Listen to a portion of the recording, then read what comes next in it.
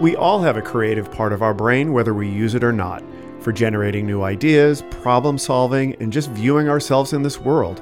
I am Ricky McGuckran, an artist living in Chicago, and I am eager to know and share with you all how people of a creative leaning have brought this way of thinking to the forefront and how it has shifted outcomes. Life is a continual series of choices. Every day, we are presented with options of what to do with our bodies, our voices, and most importantly, our thoughts and beliefs. These daily choices all add up and create the results in our lives, the projects we work on, the goals we achieve, and the people we connect with.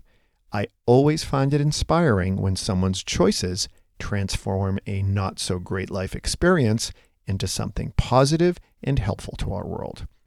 Frederick and I first met at an art gallery in Chicago. Both of us were presenting our art for critique from other artists. It was a unique way to initially meet someone, as an intimate part of us, our creative expression, is the first thing we are seeing of each other. I found Frederick's artwork extremely interesting and thoughtful, and as I got to know him personally, I was impressed by his story. He started his creative journey with writing, but this was derailed by some serious mental health issues. He was not able to keep things moving with writing, but he found visual arts, specifically painting, was a beneficial escape for him. The great part about Frederick's story is how he has taken his life experiences in making choices that enable him to use them in a positive, helpful way. I am excited to share my conversation with artist Frederick Nitsch. When you started painting at the age of 20, was that the first time you had done stuff creative? Can you tell me a little bit about your experience with creative expression up until 20? So by that time, I had never felt like I had any aptitude for visual art. I always knew that I couldn't draw, and I felt because of that, visual art was sort of off limits for me. Okay. But I was a writer. I was studying philosophy in college, and but I was super involved with the literary scene at my college. I led writing critique groups, and I was the MC of a lot of the open mic nights at the local coffee shop. And at open mic night, people would be reading what they wrote. I assume. So reading, poetry or short story or something. Right. So that was sort of my thing. So writing was your thing. Yeah, and that's really what I expected to be doing with my life, was writing. But then when I was writing my senior thesis, I was getting pretty lost in that. I was going through a breakup, and a friend was just you need a nonverbal outlet. So I was getting pretty lost in my thoughts and lost in my thesis, and she just gave me a set of paints, and I was like, what do I do with these? I can't draw, that. And she was like, just move the colors around, just do something with them. And I did, and I liked it. At first I was trying to do, I love Bob Ross growing up. So I was trying to do trees and little houses, and they did look awful. But something started happening in the non-figurative areas, in the sky and the ground. Something when the colors were blurring, something was happening that I liked. So I pretty soon quit attempting to do anything figurative, and I just focused on figuring out what exactly was happening when those colors were blurring in that way that I liked, and how could I replicate that. And I basically spent the next 10 years trying to figure out exactly how that worked. Meaning how to make the colors blur in that particular way that I liked so much, which ended up becoming a tool that I could then use intentionally to create these sort of vague, ghostly, organic shapes with very ill-defined edges. This sounds very interesting. This journey in visual art, can you map that to a similar journey in writing? Because I'm not a writer, so I'm not really familiar with like how that works in your brain and what the creative process is. Is there a mapping? Or are they just completely separate? Well, so if you're asking about just like to draw an analogy to writing, I'm not sure I can. I mean, perhaps it would be something like, you know, figuring out how to like, I don't know, trying to master like the sonnet or something, but an analogy is difficult because so I was beginning to get really into painting as I was having real difficulties with academia and with writing. And were those difficulties because of something having to do with the writing process, or were there other things that are happening? Yeah, so it's sort of like so the other story going on. I didn't really know what I wanted to do when I finished college. I got some job in a call center that I hated. Um, and I was just like, hey, I was good at school. So, So you had finished college at this point? yeah. Okay. And I was like, I was good at school. Maybe I'll just try to do more school. So I started applying to like PhD programs. Um, and so I got into Loyola out here in Chicago for like a combined MA PhD in philosophy, kind of thinking naively that that would be like more college and they give you a stipend to teach. So I came out here and it was not that, right? It's a very different thing. They're training you to be a professor and you're doing research for a dissertation. And I became terribly, terribly depressed. So at that point, like I wasn't doing creative writing at all. I was just doing academic writing. And So it was not what you expected, not what you planned, and it just right. put you in a depressed state, and you Yeah. were unable to to do the work. Yeah. And so writing at that time became very like inextricably tied with anxiety.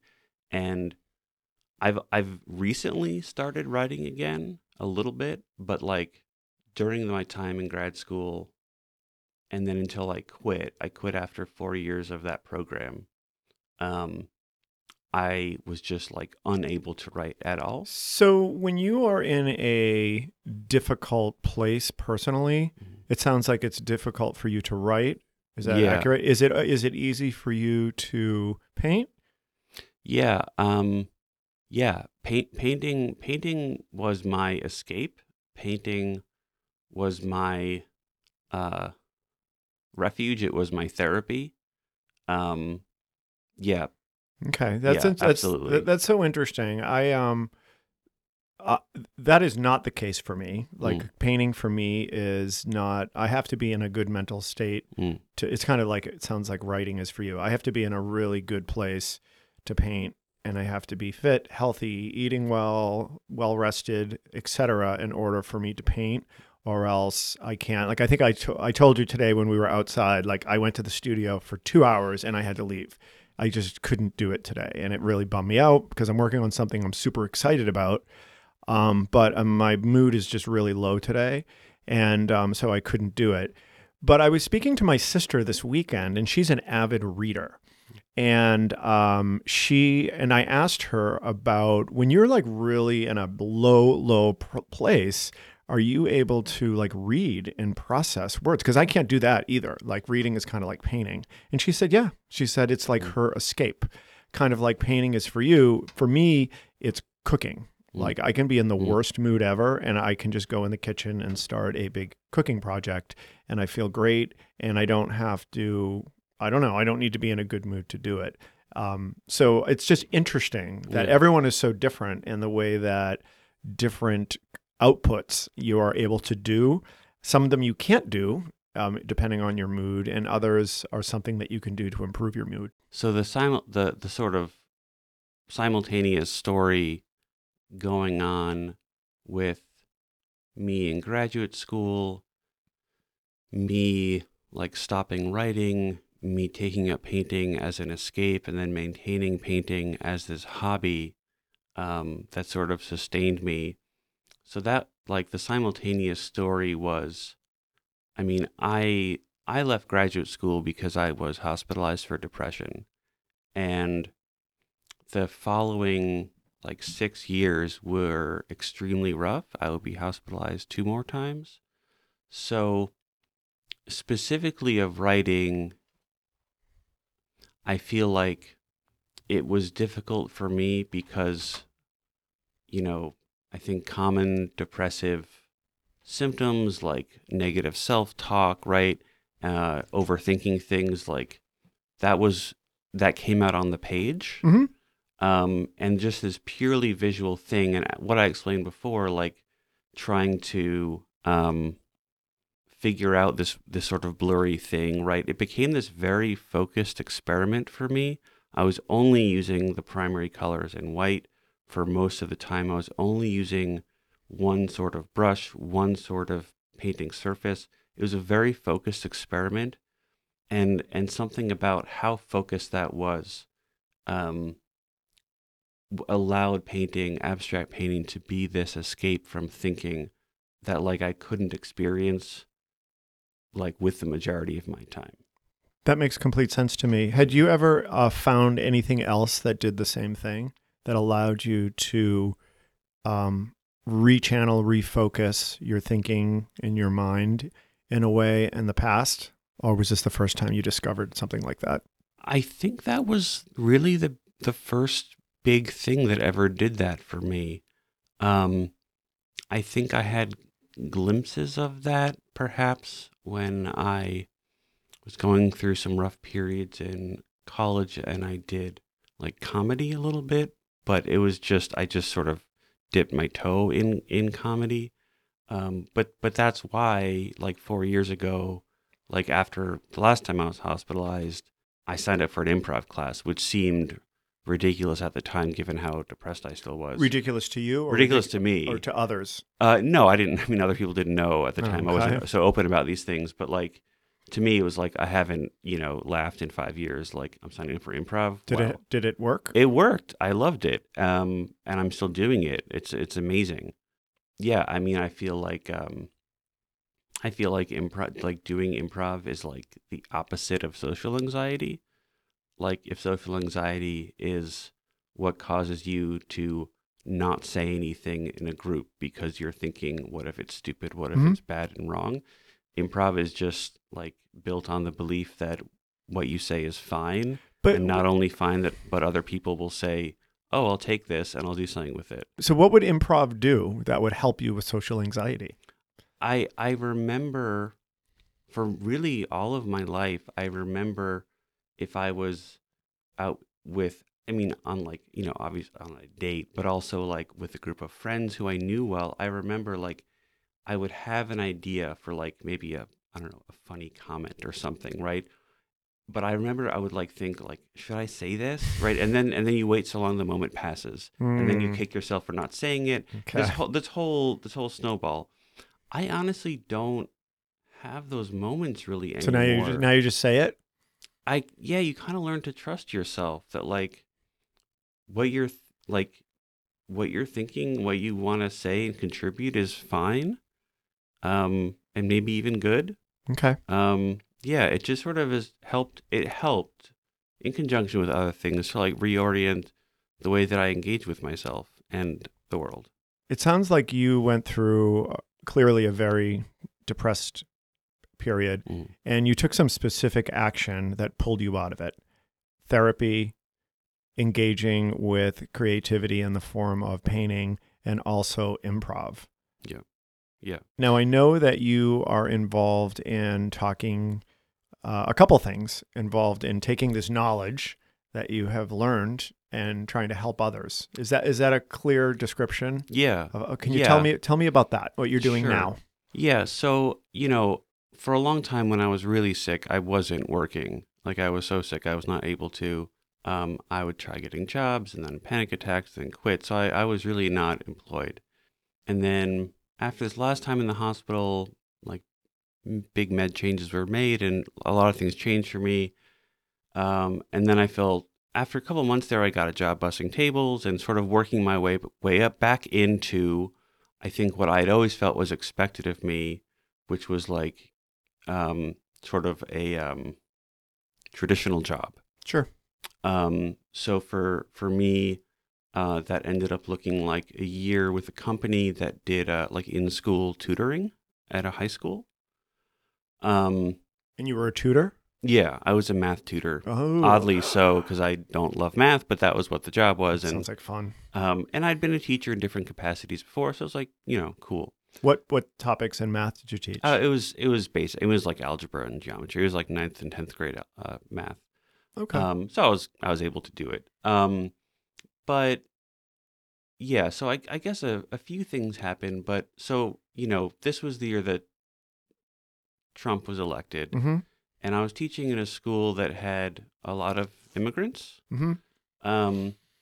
And after Trump was elected, and I was working like 1-on-2, 1-on-3 with these kids.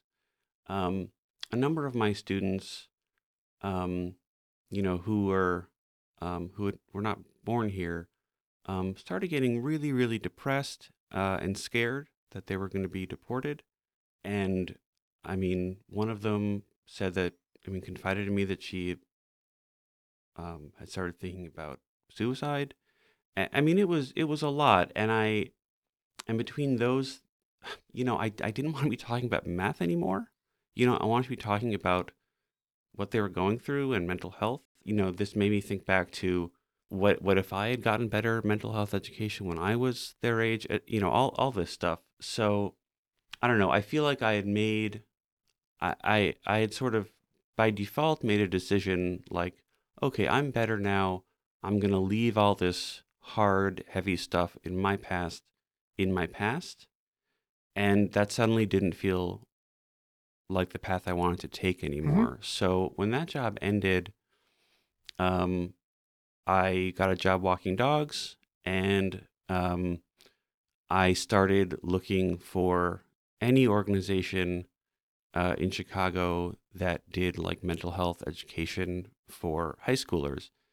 And that search did not take very long because I found NAMI, the National Alliance on Mental Illness, and they have a program called Ending the Silence, where people who are in recovery, living with a mental health condition, can go into high schools with them and tell their story. So I got in touch, and I did that a couple times, and I really liked doing it. And you would talk to a classroom or an an auditorium? Sometimes an auditorium, but typically a classroom, like either health or gym. And I liked doing that. Like, it felt really good to be doing that. And like, and it was a topic of your presentation? Like, you decided what you were going to talk about? well, so there was like a main presentation, which is what I'm doing now, which I'll get back to, where somebody would talk about general things like signs and symptoms of not specific mental health conditions. We don't want kids diagnosing themselves, but like signs and symptoms that it might be time to talk to somebody, how to talk about suicide, how to destigmatize mental illness generally, for most of the period. And then someone like me would talk for about 10 minutes about like just my like your life story, and take questions. NAMI thinks it's really important, as do I, that it's important not just to give the facts, but also that kids like meet and hear from people in recovery, hear their story. So I did that. So you use the term that you're in recovery Yeah. from mental. I don't think I've heard of someone using. I mean, obviously, I've heard of people use that term when it talks about substance abuse, but I've never heard of it with specifically around mental illness. Sure. Okay. Interesting. Yeah. No. I mean, it's funny. It's funny to hear you say that, because that's something I hear all the time. What I just said? No. What I'm saying. Oh, yeah. Like, being in recovery is sort of like, that's like the term. Yeah. And I mean, I think a way to explain it is, I don't feel like I'm recovered, right? I mean, I'm another way to put it would be like, I'm in the maintenance phase, right? No, it makes total sense. Yeah. Makes total sense to me. Yeah. No, I do think that when I was in high school in the 80s, there was very little talk of, anxiety, depression, bipolar disorder, none of these things were ever talked about. I see it all the time, like young celebrities. I don't even know how I have insight to what young celebrities are doing, but it somehow makes it into my brain. But yeah, they're always talking about things that they're struggling with, and it seems like it is very much talked about. I would be surprised that kids in high school would not be aware of mental illness, the fact that it shouldn't be stigmatized. Is that not the case, or? Yeah, no, I mean, I think people are talking about it more, but no, I mean, yeah, no, we have a long way to go. I mean, sometimes different presenters will, ask if, so they'll ask if people know somebody living with a mental health condition, and sometimes some hands go up, but like not all of them or not many. Um, and that does depend on where the school is and what the demographic is, what the home culture is. And I can say that with, my father is he was a refugee when he was a kid, and he's not American. And so I understand it when someone's home culture is not one where you talk about your feelings. So yeah, we have more celebrities talking about mental health conditions, but that doesn't, I think people in our generation, I think we're seeing it more in the news, and more on our social media feeds, but I do not think that's sort of suddenly translated into our kids feeling comfortable talking about these things. Okay. Um, No, I can assume that when you were younger, you were experiencing things related symptoms or depression. First of all, is that accurate? Yeah, Okay. yeah. Now, what do you think would have been different if you had someone like you coming to your high school and talking about symptoms, things to look out for, etc.? Um, yeah, I mean, so just one example. So I remember very specifically the reason I didn't talk to anybody my own age, in particular my brother, who's 2 years older, was because I felt very sure that all of my like intrusive thoughts and depressed thoughts were contagious. Like if I told them to somebody else, that they would start having them too, right? And that's obviously not Meaning how. you would be bringing them down, Right, or was like it an irrational, like an irrational thought about transferring the let contents of your brain type thing? well, I mean, so of like it was sort of like I've had all these what I thought then were sort of like obvious insights about, you know, sort of people are insignificant and there's death everywhere. But if I shared them with somebody who wasn't already thinking about them, that they would of course start thinking about them, I see. me having explained them, right? So you'd be pointing out something that they were Right, ignorant of, and you would right. be making them aware of it, and you would be responsible Ex- for making ex- them aware of this reality that you had. Okay. exactly. And so I didn't use the word depression about myself for like 10 more years after that. So I didn't know that the kinds of thoughts I was having, the fact that they were intrusive, the fact that they were so quick in my head, I didn't know that that had anything to do with brain chemistry, with depression, with anything like that. So I was just very misinformed, right? Mm-hmm. And if anybody had come to talk to a class of kids that I was in and had said anything about some sort of warning sign or some sort of symptom of depression that had resonated with me, and it would have resonated with me, I might have felt like, wow, this isn't just me. I can talk to people about this, and I'm not going to like spread these negative thoughts around, which was very much my concern. That they are in fact just thoughts. Exactly. They're not reality. Exactly. I did actually once talk to um, an adult in the school about it. The guidance counselor called me in when I was in eighth grade because my grades, which had always been really great, were suddenly slipping a lot. And I did actually try explaining all of these things I was thinking. And I was told, like, maybe you should play more sports. Mm. And I remember thinking at the time that he was really stupid and didn't Mhm. understand me. But now And this is something that I share when I speak about these things. Um, when I speak with the police or speak with the fire at the fire academy, speak with adults, is that I think it just scared this adult to realize that a 13-year-old was thinking about such dark and complicated things. Mm-hmm. So when we at NAMI talk to different parts of our community, it's so that we engender a community where kids know, like among themselves, they're educated, but also they know that when they do try talking to an adult, that adult will take them seriously. Okay. Yeah, that makes Yeah. sense. Yeah. So it sounds like you have this situation where you're dealing with children, high school kids, Yeah. and kind of who may or may not be in a mental health situation, Yeah. crisis, but just kind of informing them about the landscape, et Yeah. cetera. You also do something around police departments Yeah. and helping them to understand mental illness. Yeah. Now that would be different because they would be the intersection of mental illness with them would be in a crisis situation because so tell me a little bit about that work Sure. that you do. Yeah. So I had done those like school talks as like the talking about my life presentation a couple times, and then my boss found out that I do improv, and she asked me if I'd like to sort of apply an interview for doing role plays with the crisis intervention team training, the CIT training that NAMI helps facilitate with the police academy. So I've been doing that now for about 2 years, and I love it. I think it's vital to people's safety.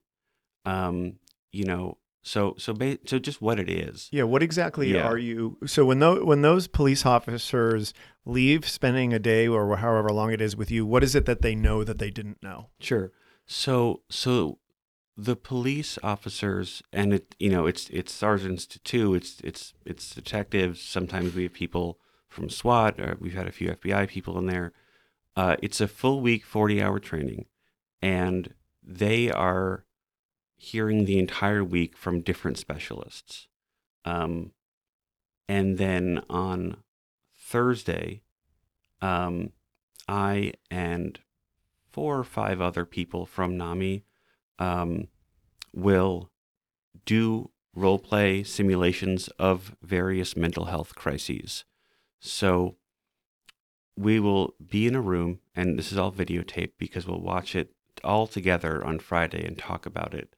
Officers, typically in groups of 3, will have, what would have been a 911 call information come into the room, and their job is to then use what they've gleaned from that week in terms of how to express empathy, validating statements, tone of voice, etc., but also how to assess non-judgmentally for the proper information that they might need for an involuntary hospitalization petition, and try to get us, right, the people in crisis, to agree to go to the hospital. And some of the scenarios that I do, because I'm also at the fire academy, are not things that are based on personal experiences, sometimes based on experiences of people I've known. Mm-hmm. But for the most part, the things that we are all enacting have to do with something we have experienced. And there is CIT training in many cities. Chicago is unique. There are not many cities that use people with lived experience to do the trainings.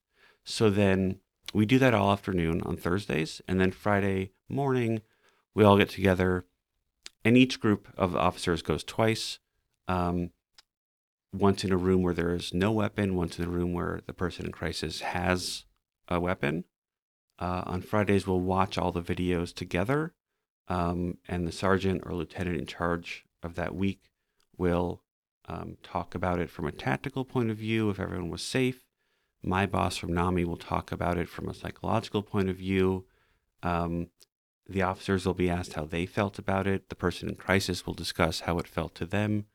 And we'll drink some coffee. And yeah, that's basically how it goes. I think that this is a great story, really an inspiring story of someone taking a life experience and turning it into, that sounds like it probably was not good, Yeah. to say the least, and turn it into something that's really helpful to other people. That's fantastic. I don't think most people have that sort of experience. Well, yeah, I mean, I was brought to the hospital the first time by my brother, the second time by a social worker who I knew, and the last time I was brought from an outpatient program back just upstairs to inpatient. Mm-hmm. And I know, like in Chicago alone, there are like 130, 140 mental health related 911 calls every day. So there are a lot of people in mental health crises, which are terrifying enough, being brought to the hospital by police. And it's already escalated enough simply because they are police, and we know that.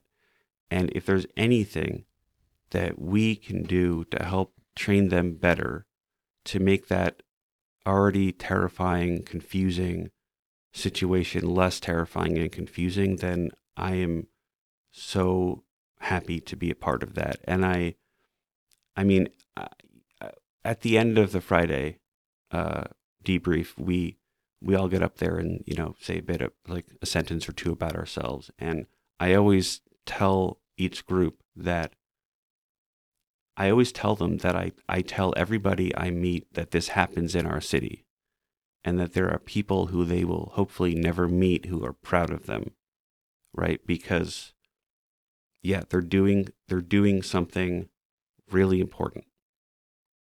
Okay. Yeah, that makes sense.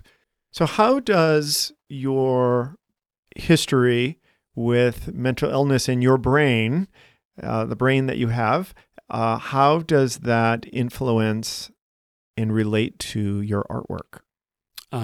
Yeah, so I think I mentioned before that like for a good 10, 12 years, doing just abstract painting was a good escape. Like I used painting as an escape from thinking, and that really worked for me. Um, but then maybe 3.5 years ago, where I'd solidly been out of the hospital and felt fully well, for a good period, um, I I felt I felt like comfortable enough in my mind to start re-engaging with things that made me uncomfortable, um, with the news, with social issues that made me uncomfortable, things that I had kind of steered clear from while I was super depressed. Like I felt very fragile, and I felt a bit tougher, and I felt like I wanted to perhaps use my art as a vehicle of thought rather than an escape from it. Okay. So that is when I started making like basic photo collages. Um, and it was a friend actually who suggested maybe I combine my painting with the collages, and that was a big door opening. Um, but I think the another big door opened when I was talking to a friend, and we kind of figured out that we both like art, whether it's visual or film or whatever, that just makes us uncomfortable. You Um, like art that makes I you do uncomfortable. like it. I Okay. do. I didn't back when I was depressed, right? Because I felt sort of fragile and I steered clear of things that were uncomfortable. Now that I was feeling like good and stable and happy, like the art I think that I find the most interesting often is art that makes me a little bit uneasy. Mm-hmm. Um, and this was around the time that I was starting to do all this work with NAMI and getting very personal and talking about my personal experience and sharing very explicitly my history with depression and hospitalization and all this stuff. And I was kind of like, well, why am I not doing this in my artwork? And the first time I I made a piece that dealt that who I mean it's called Dysmorphic, and it had to do with my personal experience of dealing with anorexia and disordered eating in high school. And it's difficult to look at, and it's not pretty. And I showed it somewhere, and I Showed it at like a public space? yeah, at a group show. And I remember when somebody came up to me and said, "I hate looking at this. I really like it." And that felt to me like a success, and it felt like a validation of like this weird paradox where the more personal I've gone with my artwork, the more it has seemed to resonate with people. So ever since then, I've just been like leaning more and more personal. And, now I'm using text. So back to writing, I'm finally doing some writing again. And that's felt really scary, but I've been trying to lean into the experience. The new project is doing a narrative project, like a graphic novel of sorts. So that's feeling scary. But I'm trying to lean into topics that make me uncomfortable, images that make me uncomfortable because they're personal. So yeah, that has very much had to like been a simultaneous story with my mental health story. Well, Frederick, thank you so much for coming in and talking to me. Yeah, thanks for having me. My name is Ricky McGuckran, and you have been listening to Eager to Know, the podcast. If you haven't already, please go to Apple Podcasts and subscribe, rate, and review this podcast. Join me next week for another Eager to Know podcast.